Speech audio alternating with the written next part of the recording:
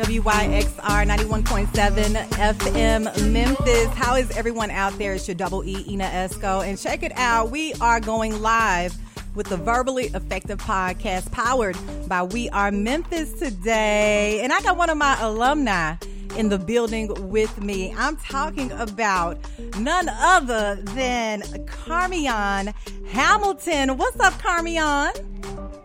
How are you, beautiful? I am amazing. I'm so excited to be here. This is my first live. It's your first live? Yeah. Oh, good. I get to baptize you with this live today, beautiful. Now, for those that don't see us right now, y'all already know Carmion is suited and booted up in here looking fabulous as always. And if you're not familiar with Carmion Hamilton, let me tell you a little bit about her. She is a Memphis-based interior designer and lifestyle blogger behind the brand Newbie Interiors. She is the winner of HGTV's Design Star Next Gen and the star of HGTV's Reno My Rental. She not playing, y'all. Her work, story, and content around design, branding, and elevating the everyday are featured and referenced in Architectural Digest, Southern Living, Essence, Domino, and more. That's what I'm talking about. Carmion Hamilton in the building doing a live Verbally Effective podcast with me, your Double E, Ina Esco, today. So Carmion, since you're an alum in Everywell,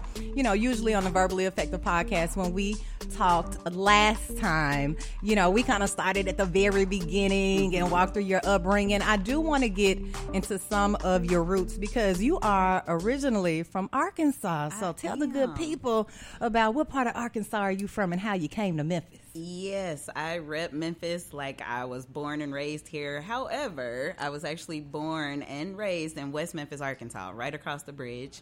I went to college at the University of Central Arkansas and lived in my first 5 years of my career in design in Fort Smith, Arkansas. So the entire stretch of 40 across the state of Arkansas is where I got my upbringing and my start in interior design. Wow. So like growing up over there in West Memphis, did you like, oh, I want to go to Memphis? You know what? Growing up in West Memphis, the only thing I knew about Memphis at the time is where the mall was and where Red Lobster was. Okay. That was about the gist of it. You knew it was across their bridge, right? That was it. That was all I knew.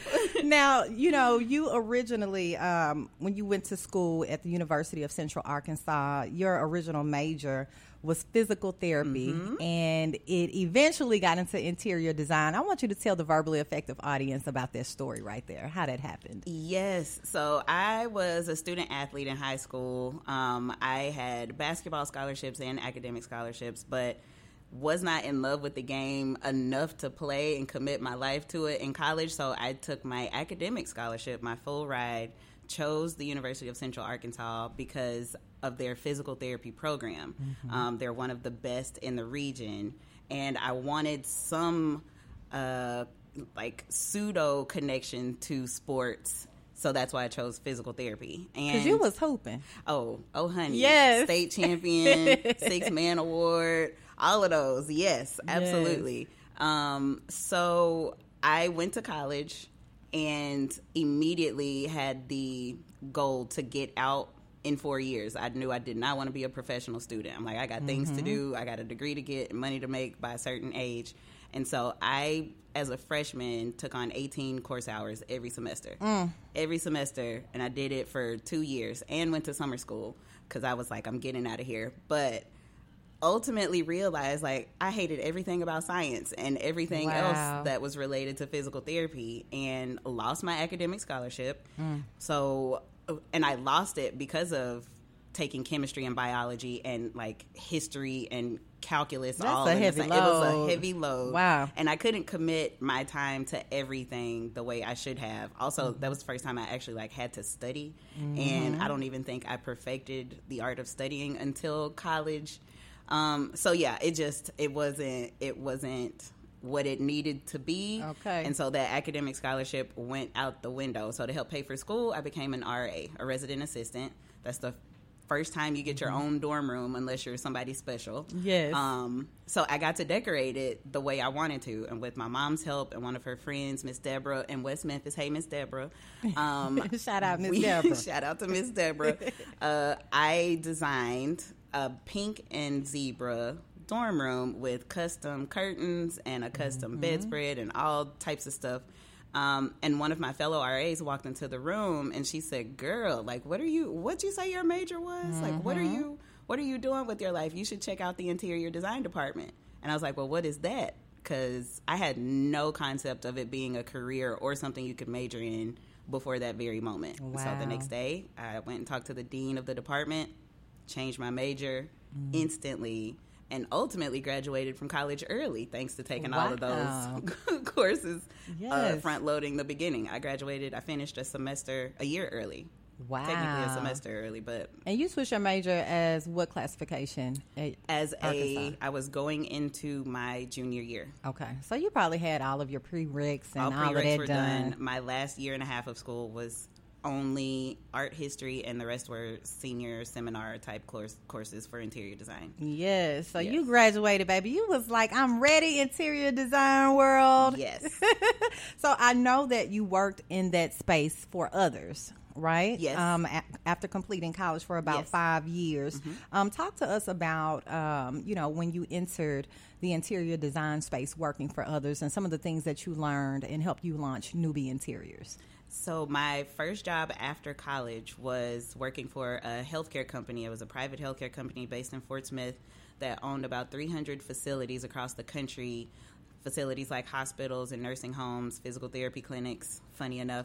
And I was hired on as a junior designer to assist the senior designers and also partner with our in-house project managers and architects to renovate all of those facilities. So for the first 5 years of my interior design career, also I went into my career in the peak of the recession in 2008. Wow, so, that was a crazy time. Yes, every single one of my classmates were having problems finding jobs because the interior design industry for residential or pretty much anything outside of healthcare just quit because the housing crash, everything was going the opposite direction for everyone else, but healthcare remained steady boomed. No matter what. Yes. So I spent 5 years traveling all across the country. I traveled to 43 states in those 5 years.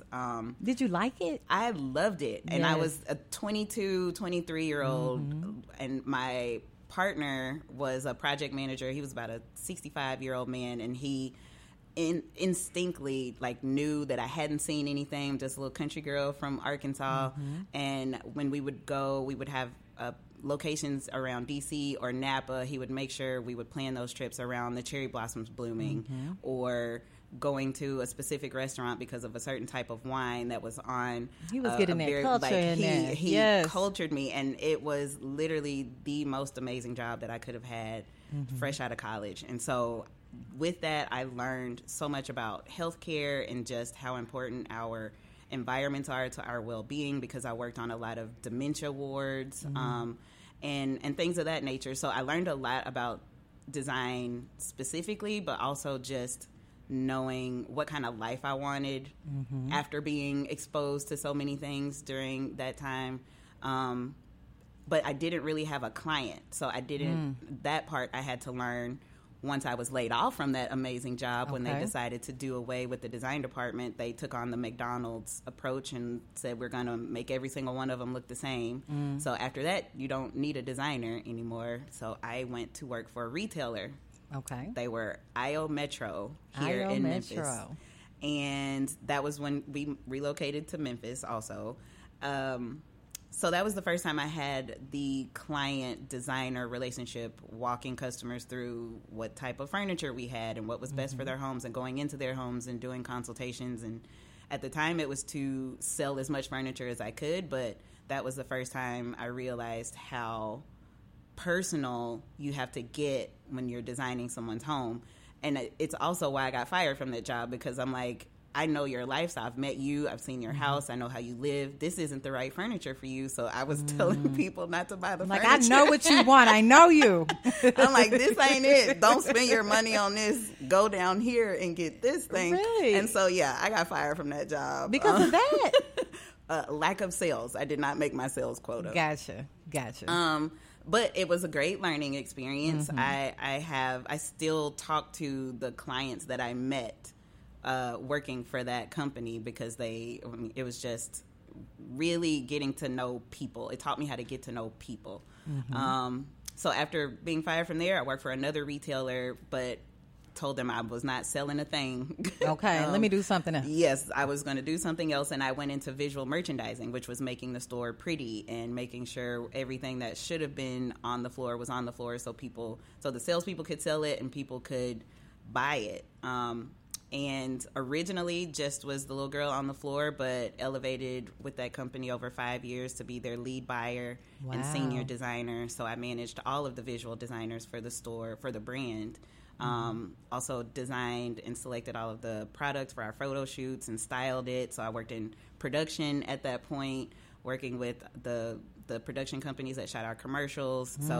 And I designed all of the St. Jude homes at that time because the retailer that I worked for, Stash Home, they sponsored it alongside Ashley Home Store. So I did a lot for that particular company, and that job taught me how much I was capable of, but also how undervalued I was as well. So when push came to shove, it was time to go, and I was like, I could do this by myself. I can be stressed out for my own stuff. Okay, because that does, just listening to you talk about all of the responsibilities you had, you know, that seemed like it could have got a little stressful on top of it. It did. Yes. It did. It was very stressful, working 60 hours a week and traveling every week to all of the locations and managing people and their lives and their problems and all of this product, and also going to market 6 times a year and all of this forecasting and managing logistics and supply chain, like all of these things I had to do. I had to use my left and my right brain. That's a lot for that job. I know. And I'm like, I did it, and I did it well. Yes. And I quit that job because my boss, who was the owner of the company at the time, was just like, I feel like you're not all the way in. What? You're not. You got one foot in the boat and one foot out the boat, and I need you all the way in. I'm like, how much more in can I be? Right. Like, I'm here. Like, you got me. You text me at 8:00 at night. Like, how much more do you want from me? They wanted your blood. But apparently, like, my online career had taken off around the same time, and I tried to take them with me. I'm like, just let me promote you guys, like we could work together. The stuff that I'm being asked to do, let me bring you with me. But they didn't want to do that. So they probably felt some kind of way about that situation. They did. And so I ultimately just had to make the decision. Like, I was being written up for posting on social media while at work, while I wasn't even at work. I took off work and posted that I was at a photo shoot, but it was during work hours. Oh, please. And I was being written up for it. And so that's when I was like, okay, yeah, this is my 2-week notice. I can't do this with you. Just like, the last straw. I'm just like, I'm the main person here getting everything done, and you got me in your office getting ready to write me up for posting on Instagram. Like, okay, cool. Alrighty. That's crazy. And it really seems like, you know, that was the training ground, you know, for you to learn everything you needed to get those clients going, because you had your online business popping. Do you remember your first client? Or one of your first clients? I remember, so before I actually took on design projects, I built custom furniture. Okay. And my first client when I moved to Memphis was actually Takesha Berry Brooks and her salon, A Natural Affair. She asked me to build a coffee table for her waiting area. Wow. And that was my introduction to her, and that opened the door for me to be the face of naturals in the city, because I had just gone natural at the same time. And that introduced me to Memphis, actually. And so it was my introduction to the creative community. And so she will always have a special place in my heart. She does my hair to this day. So wow. I know that's a strong relationship right there. Very much so. So hey, Takesha. Hey, Takesha. Shout out to Takesha, honey. Wow. So, you know what, just listening, you know, to how you actually started Newbie Interiors, and you said that you designed a coffee table for her. You did it with your hands, Carmion? With my bare hands. So you get in it. You doing it from beginning to end. Oh, honey, these cute outfits, this is new. This is the new version of Carmion. I mean, I did everything. I painted, I built, I sewed. Like, I don't have time for it now, so that's why I hire people to do it. But even most of the projects in my house, until we did our kitchen renovation 2 years ago, I did everything. I painted everything. I changed all the light fixtures. I did everything. That is amazing. And you know what? We all follow you on social media, and you share your experience, the projects that you work on in your home.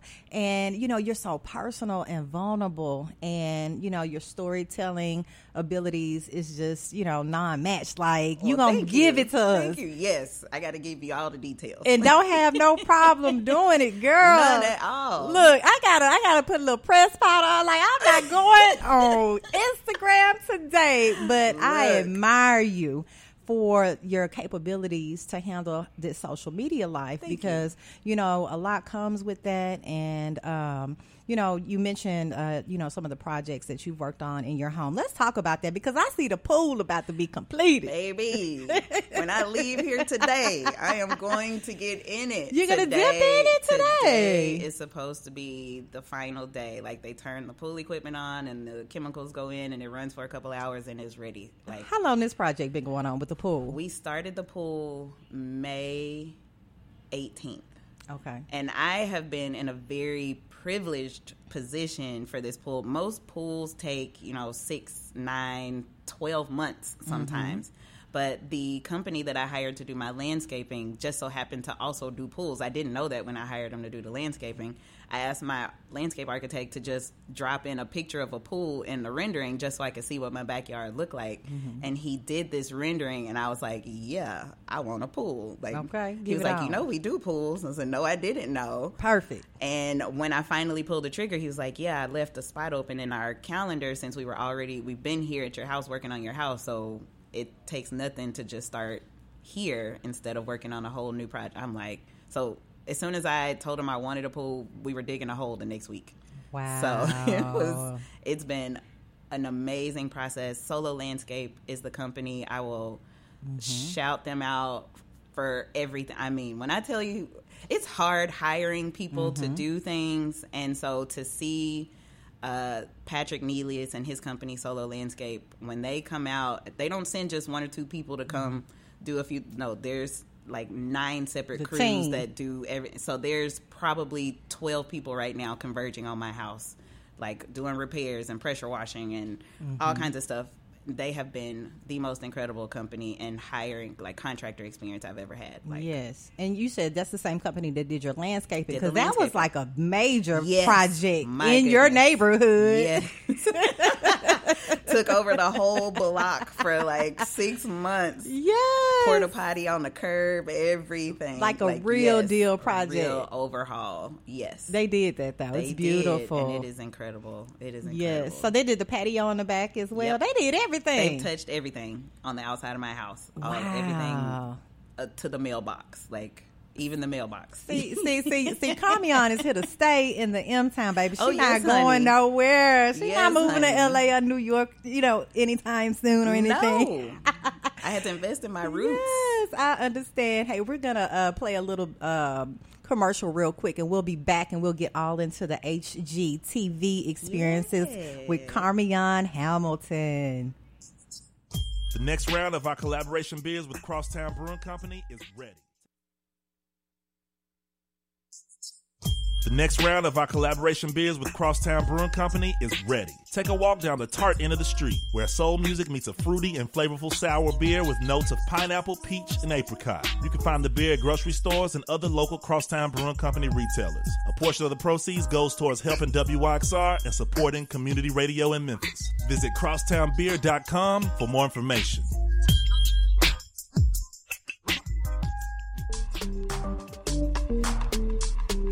WYXR 91.7 FM Memphis. Your double Ina Esco is in the building doing a live Verbally Effective podcast with none other than Carmion Hamilton. You know, she is the owner of Newbie Interiors. She is the star of Reno My Rental on HGTV. I know she has a lot of fans out here in the M. That's why I have her with me today on Verbally Effective podcast, powered by We Are Memphis Live over here at WYXR. So, Carmion, let's get into it with HGTV. Let's go. How did the relationship begin with the TV aspect of your world? It started with Instagram.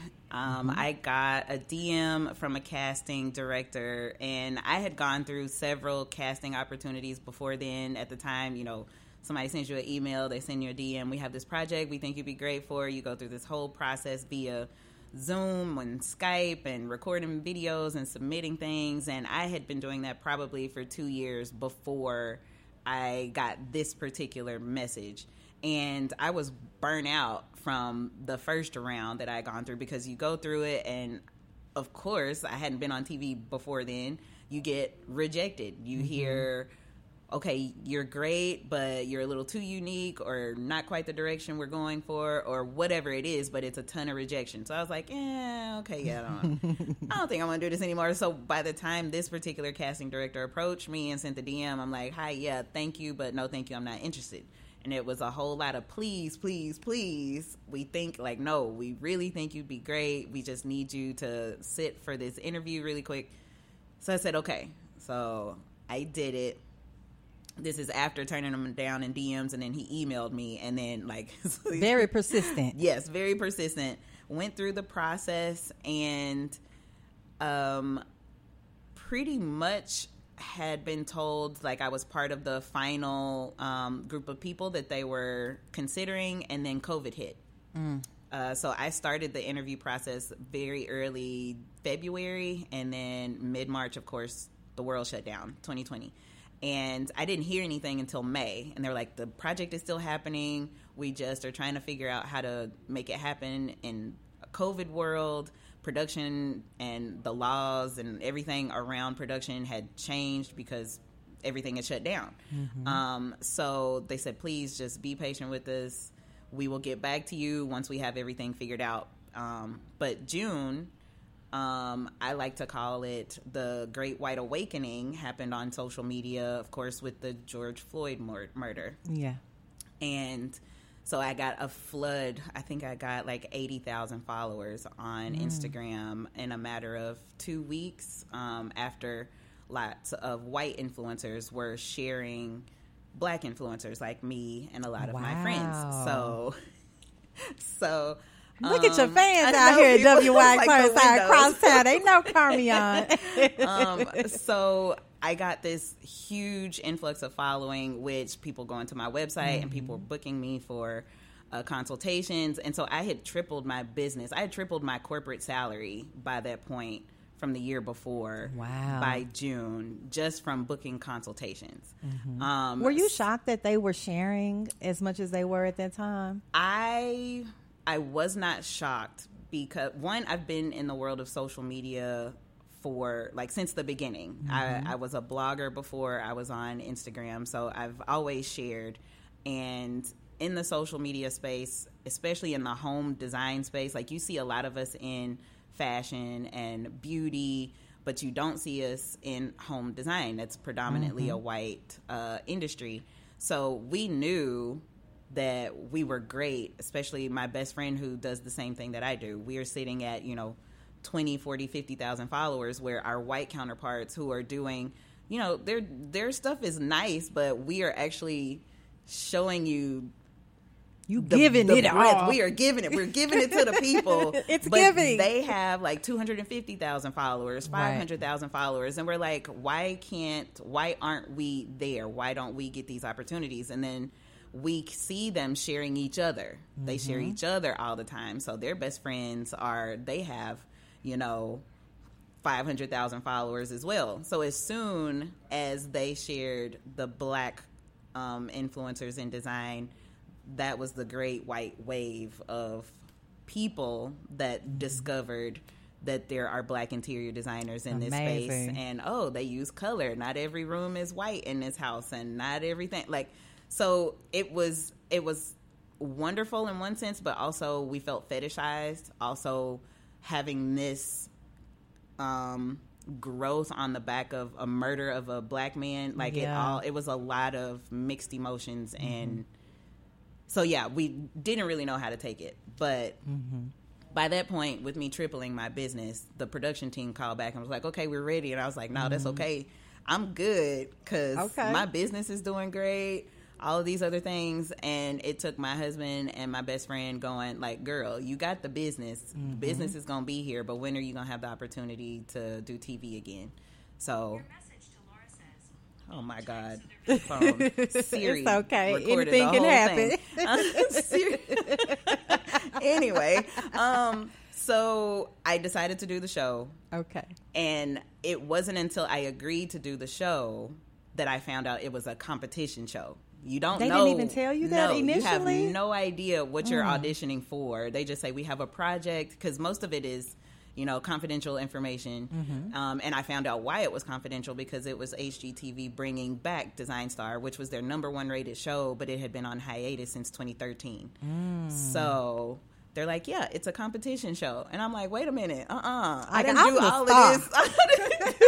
I didn't do all of this to compete for my own show. Right. Like, I thought you were telling me I was getting my own show.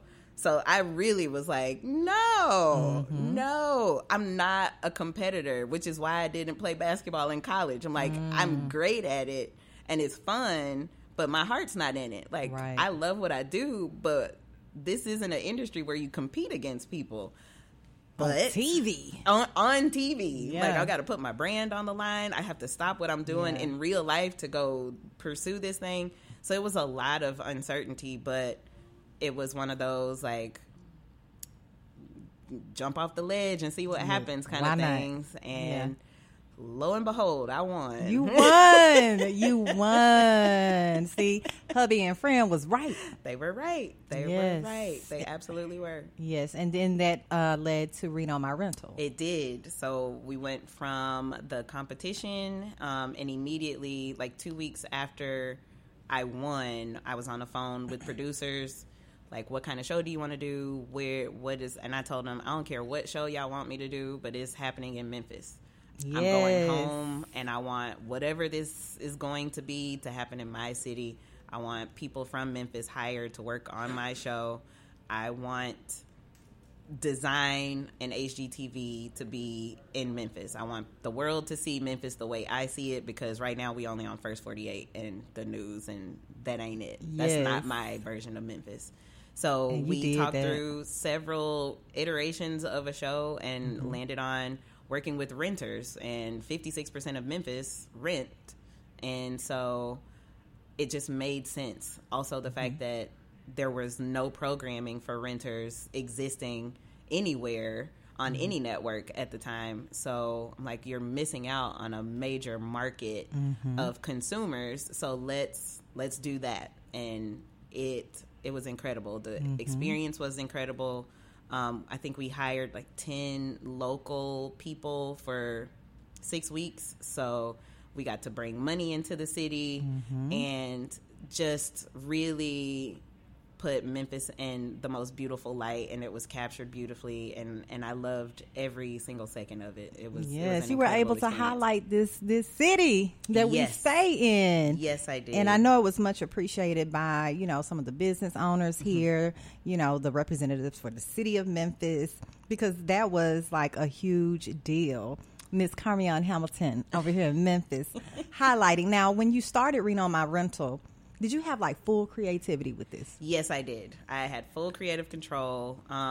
We had to determine which spaces with the budgets that we were given that we could tackle. I mean, I'm like, can we do the whole house? Because this needs, once I walk in, I'm like, okay, how do you come in and do 2 rooms? Because the whole house needs to be addressed. Okay. But we had to go through that process, and once we narrowed down the spaces, I got to do what I do. I sat down, they gave me a design team, and I sat down with them, and I'm like, I see teal cabinets and white quartz countertops and a modern subway tile backsplash and brass hardware and a checkerboard floor. Like, I just got to spitfire my designs and have other people execute it for me. So they would go source everything and go, here are options that we can get in time or within our budget. And I would sort through them, pick the final thing, and then have everybody put it together. I come in, I do all the styling, final say-so, all of that stuff. But it was all me. All you. Absolutely all me, with the help of some amazing artisans and craft people based here in Memphis. Yeah. So Carmion, after the success of Reno My Rental, how did the producers and the team at HGTV respond to it? Oh, they were incredibly supportive and excited.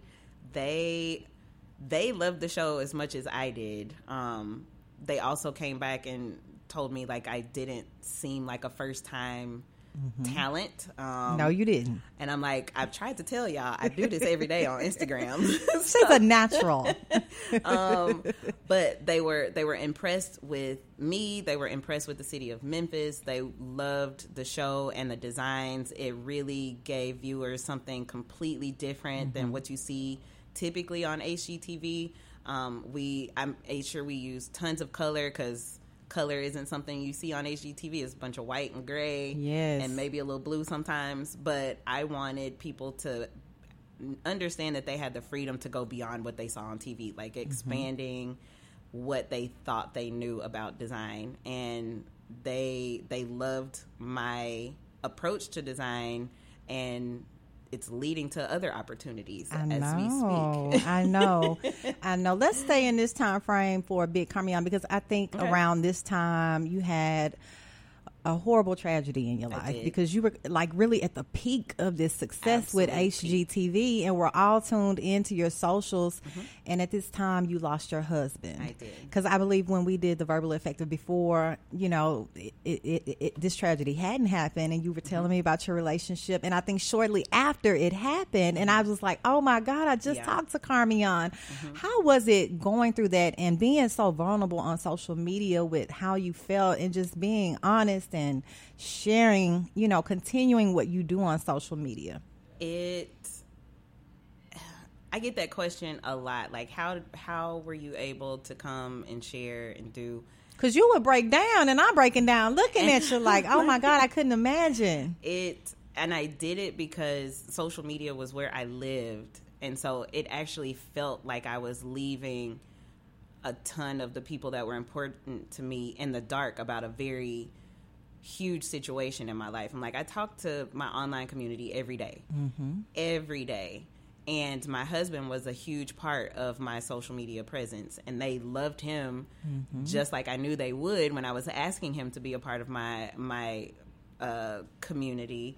And so when he tragically was killed, I knew I needed to go, one, and let my community know I was okay.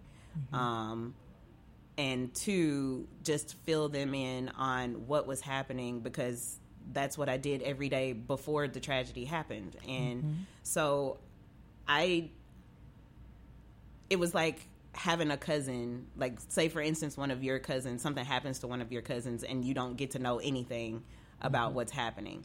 And you feel like, well, is she all right? I talk to her every day. Yes. We talk every day. How come I can't know? So I felt obligated, and not even like, not obligation as a negative thing, but I owe it to my community that's been supporting me for 10 plus years on Instagram and my blog, like to tell them what has happened, to tell them I'm okay, to thank them for being there and thank them for loving on me. And they were supporting me in ways that I didn't even know about. There were meal trains that were happening. People were paying for cleaning services and sending my son gift cards and like all of these things that were happening because they cared about me up until that point. They just wanted to help in any way they could. So there was no way I could go through that experience and not include them in it.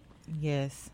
And when your partners at HGTV got the news, I know they were blowing you up. Like, are you okay? They were. They were very respectful, though. Like, it's a very surreal experience, one, to go through losing your husband, number one, but to lose your husband right after wrapping, shooting your first show, and it's 3 weeks before its premiere. He passed away on the day that Design Star was airing on HGTV, so everything was coming to cable for the first time. And it's just, I had to sit and think, like, what is life right now? Like, how did I get here? Like, I'm a girl that was relatively nobody a year ago, and as soon as I tell the world, or who I thought, well, just my Instagram community, that my husband has passed away, like his story is on People Magazine and all of these websites, and it was news. Like now I'm news. And so my friends convened and protected me from a lot of things, but the people that cared, like the people at the network, they immediately were like, do you want us to postpone the premiere? Do you want us to take him out of the show? Do you want, how do you want to handle this? Also, you don't have to answer this right now. We want to make sure you're okay. And they did. They sent flowers. They sent meals. They did all of those things, but they were very much like, how do you want to handle your show and your husband and all of these things that come with it? And I'm like, my husband would kill me if you didn't move forward. Postponed anything. Or if I took him out, he wouldn't care if I took him out. But I'm like, no, he was an integral part of me getting to that point. Yeah. Of course I wanted him on the show, and I wanted people to see him in that light. And so I said, no, we're keeping everything as it is. Air it when it's supposed to air. That's the way it's supposed to be. He wouldn't have wanted it any other way. Yes, and I bet you feel like, he's your guardian angel now. Absolutely. Like he's just really in that Absolutely. head. He's loud. He real loud all the He time. loud. All the time. Wow. So what does life look like now, Carmion, without him? Have you been able to move forward? Yes, I lost my mom 10 years ago. My grandmother, who was my best friend, 4 years before that. So I've experienced a ton of loss in my life, and loss doesn't get easier. It becomes something you start to understand better.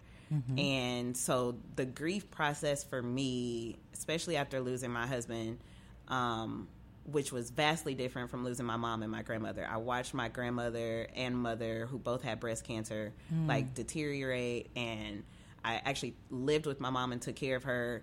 Like I told my mom, like, it's okay for you to go, because she was suffering at that point. I was waiting for that. And so to have that experience with loss and death and grief, to be relieved that someone is gone because they're no longer suffering, and then to experience someone that you love leaving the house in the morning and you just don't see them again for the rest of your life, that is an entirely different thing. So it was coping with, one, waking up in the morning and he's not there. Like, I don't know. He was on his motorcycle, which is what he loved to do, but I didn't get to be with him in his loss. So dealing with his disappearance and his absence was a huge thing for both me and my son. But making sure I was innately aware of always acknowledging his presence when I could feel it, and talking about him constantly, and making sure our friends talk about him. Like, I don't know what it is. People get nervous or whatever, don't want to talk about the people that you've lost. And I'm like, you're letting him die again if we forget him, if you don't bring him up. Like, he dies twice. So no, if you have a funny story, tell the funny story. If he pissed you off, tell me that too. Like, whatever it is, because he's still very much a part of me. If I'm the only one that's thinking or talking about him, he's died to me twice. If I can't share with you guys, the people that I'm talking to all the time, if you don't give that back to me. Yes. So I have coped with it. What some people say amazingly well is just normal for me, but I feel like I move in a state of gratitude more than I move in a state of loss. I'm grateful for the 15 years that I had with him instead of him being taken away from me. So I sit in what I had, like, what did I have and what did I learn and what does that mean to me, instead of I don't have it anymore. So it's where my saying of I'm not a glass half empty or a glass half full type person. I'm happy I have a glass type person. Okay. So that's where that came from. Like, I had my husband and he was amazing. I have never been loved so perfectly in my life. And I tell people, like, if I'm never in another relationship again, I'm perfectly fine, because I was loved perfectly once in my lifetime. Yes. But I don't suspect that will be the case, because I walk through life with my hands open, and whatever happens, happens. Whatever comes, comes. And that's what he would want me to do. Like, he would tell me all the time, go be great. go fly, and never stop smiling. Those are the 3 things he told me all the time. He saw that light in you a long time ago. Like from the day we met. Day we met. Wow. 2 weeks into knowing me, he told me I was going to be a star. Yes. So it is because of him that I move the way that I move, because he's that battery in my back that's been telling me to be great for 15 years. I can't be anything else. Plus, I have a 13-year-old son that I have to raise and make sure I'm okay to make sure he's okay. So I want to be a good example of healthy grief and just being a healthy human, period, to my son. So I can't just crumble out here. I got stuff to do. You got stuff to do. And you know what? I mean, the way that you talk through that and describe that whole experience, I mean, like I said, I can't imagine, but the way that you articulated that was very beautiful, and in the sense of, you know, you want to constantly remember him. Yes. If he pissed you off, if he made you happy. Because he made a lot of people mad. He was a Leo to his core. And you mentioned that your son is 13 now. How is he 13. Doing? And just went back to school, right? Just started school. We are in 8th grade, so our last year of middle school. And I mean, he's the most beautiful kid I've ever seen. He's so handsome. He's very handsome. And he's the kid that doesn't know he's handsome and doesn't know he's cool, so he's super nonchalant. But also, he's 13, and so we are at that. That's a special age, Carmion. Very, very special. That makes you question lots of things in life. I feel you. I empathize. But I love it. It is wonderful experiencing the world through his eyes and understanding what's important to him, and I just want him to know that he matters today. Like, I'm not waiting on you to grow up to be something. Like, you are valuable to me today and every day and every moment. So I focus on him being a good human, and once you do that, like, all the good stuff just comes after that. Yes. So, yeah. Because you know what? That generation right there is different. It's very... Ooh, so, like I said, I empathize. They want different things. They think differently, like... And when you have a conversation with them, they look at things in a whole nother way. Oh, absolutely. Very holistic, actually. Yes. And speak very matter-of-factly, like, oh, okay, so you don't care about anybody's feelings? Or okay, like they done been around here a few times. And you're like, dude, you know how much older I am? Like, I done been there, done that. And you remember your parents used to tell you that. But this gen is different. So I understand. Wow. Well, you know what? Let's play another promo, and then we'll get into some of the big events that you got coming up and big projects, Carmion, okay? Got it. All right. Mempho Music Festival returns to Radiance Amphitheater at Memphis Botanic Garden on September 30th through October 2nd. This year's fest features the excitement of the Black Keys, Widespread Panic, Wilco, Jason Isbell, Portugal the Man, Tank and the Bangers, Bobby Rush, and many more. Visit memphofest.com for ticket packages, lineup information, FAQs, and more. That's memphofest.com.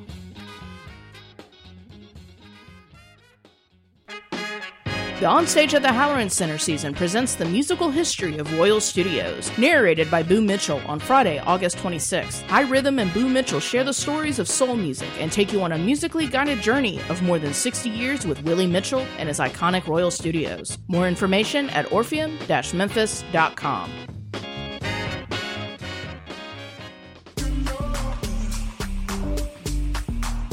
WYXR 91.7 FM Memphis, your Double E Ina Esco in the building. And we are doing a live, verbally effective podcast powered by We Are Memphis right here in the studio with none other than the fabulous Carmion Hamilton.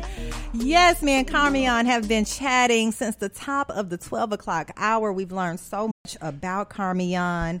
And, you know, I want to get into right now, Carmion, as we close out the conversation, you know, what is going on now with your TV world? Because I feel like you got bigger things popping these days. Like, there are really some great projects that you want to work on and probably branch out on. What is going on, Carmion? Indeed. So, Rent on My Rental, it is a Discovery Plus original. So the app that HGTV is a part of, the streaming service that HGTV is a part of. So my show is a Discovery Plus original. Well, Discovery just went through a merger with Time Warner this past spring-ish, late spring, early summer. And so it's caught up in the limbo that is mergers in big TV spaces. So they're trying to figure out like where the app is going. Is there going to be an app, or is it going to fold under the HBO app, because that's Time Warner is under HBO. Come on, so HBO. They're trying to figure out all of that stuff, and also I guess figure out like who's doing what. They're combining these two companies.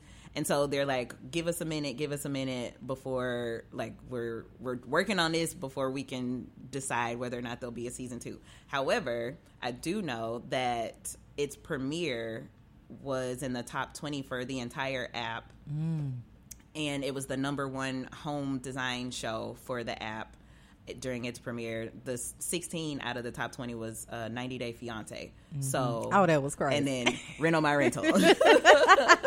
So that speaks volumes. It does. So it did amazingly well. I am holding out hope that there will be a season 2, but of course you never know. Like, those decisions are not mine. And I mean, if it's not meant to be, I did it and it was great. However, that doesn't mean that other things cannot be. No, it doesn't. Cannot come from it. So I am in talks for a few other very special projects that I'm probably I shouldn't be saying out loud, but I understand. Just know if Carmion is involved in a show that Carmion is on, it's going to stay here in Memphis. Okay. So there are things of that nature in the works when it comes to the TV space, and also being asked to be like a guest, making guest appearances on other projects and other shows. So you can see me pop up on some things in early 2023. Yeah, right now, if we're shooting anytime in the next couple months, it'll be next year. That's a great thing. So yes, so that's what's happening in TV land. So stay tuned for more details on that. There's a couple people in Memphis that already know what's happening around those things because they're involved as well. So great. Shout out to y'all. I have a good feeling about this. It's a good thing. Yes. It's a good thing. And outside of that, like after Reno My Rental and everything aired and premiered, like I have been highly sought after for speaking engagements. Yes. And so I have done, I think, 14 appearances / speaking engagements this year. My month of September is already gone. Do you enjoy them? If you didn't know, I love to talk. Yes. And I have a lot of experience, so I have a lot I can talk about. And so anytime I'm approached, I'm like, okay, so what is the event? What do you want from me? I can talk about grief. I can talk about business. I can talk about design. I can talk about motherhood. I can talk whatever you want. I've lived a whole life.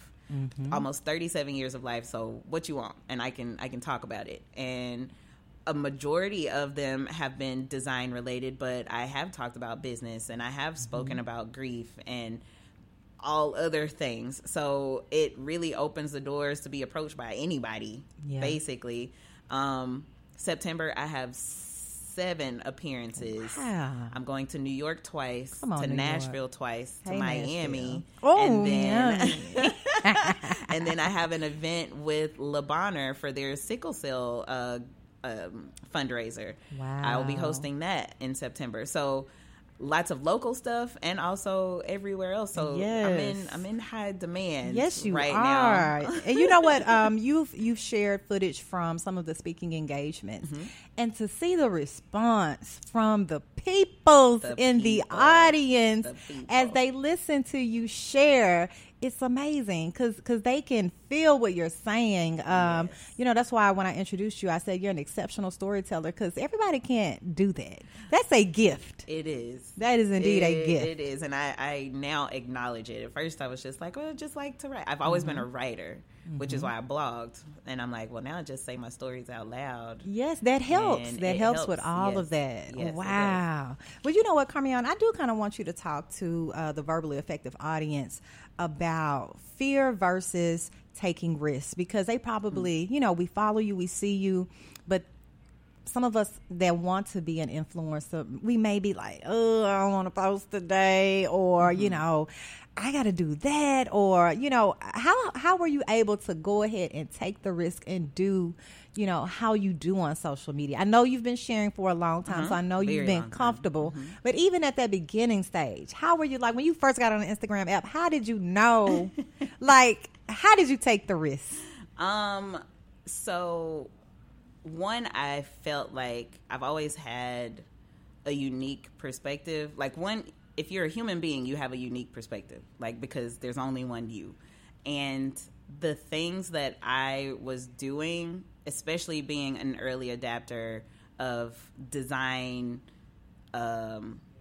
social media, like blogging about design and DIY and things like that, there were little to no black girls that were doing it. So I'm like, okay, I can do it from the black girl perspective, not shouting from the rooftops that I'm black, but you can see that I'm a black interior designer. There aren't a lot of us, so somebody's going to want to hear what I got to say, even if it's just my mama and my friends from college reading my blog or listening to me on Instagram. And that's really how it started. I moved away and wanted my mom and my friends to see my apartment and the changes I was making there. And I also told the story of my husband's and I relationship. That was the beginning of my blogging career. So, like, I've always been an oversharer, or people are around me are just nosy and always want to know something. So I'm like, here, let me just say it one time. Everybody read it. So I've always been a sharer. And when it came to social media, especially as my platform grew, I understood, you know, you can watch HGTV, you see a design show, it's a 30-minute show, hour-long show, but you don't really get a ton of substance. You get the fast track, you see somebody knock some stuff down, put it back together, this is how much it costs. But why paint something white versus green? Why paint the trim a different color from the wall? Why, like, so getting people, educating people on the whys of design is what pushed me to talk. I noticed there was something missing, and there was something of value that I could provide to people, and that was my motivator. Like, I'm a good storyteller, so let me tell you a story about design. But putting myself out there authentically the way that I do, I had checks and balances. My husband, who did not understand social media from the beginning, hated it, actually, and made me feel bad for wanting to be a part of it. Like, he would come home and catch me talking to stories and be like, who are you talking to and what are you doing this for? And you don't know these people and they don't know you. And I'm like, I would be embarrassed. So I always had in mind, if my husband watched this, would he think I was being a totally different person than who he knew? And I knew to never do that. I want to be the exact same person that I am all day long in real life to the people that come to my platforms online. And so that's why I'm as authentically myself, because I would be embarrassed for my husband or my dad or my son to see something and go, you don't talk like that. You're like, that's not you. That's not you. Or we argued about that 2 weeks ago and that ain't what you said. So I get it. Those people are what keep me 10 toes down, head close to the floor too. Yes. So I can't get big-headed about things, and I never would, but my authentic self is who I am all the time, because I owe it to the people that know me to stay that way. Do you often get questions from, people that want to be an influencer, like, I don't know, when you're out? So when people ask me about influencing, I'm like, everybody's an influencer. What value are you providing people to make them come to you for advice or whatever it is that you have to offer? What are you putting out into the world that would make people want to listen to you? And does that provide any sort of value to these people?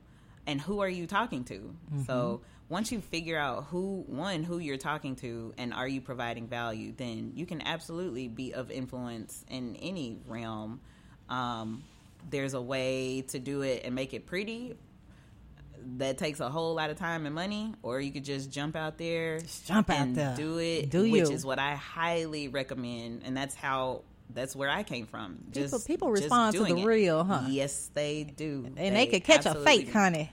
in a second. And a hot Kanye West second. They sure can.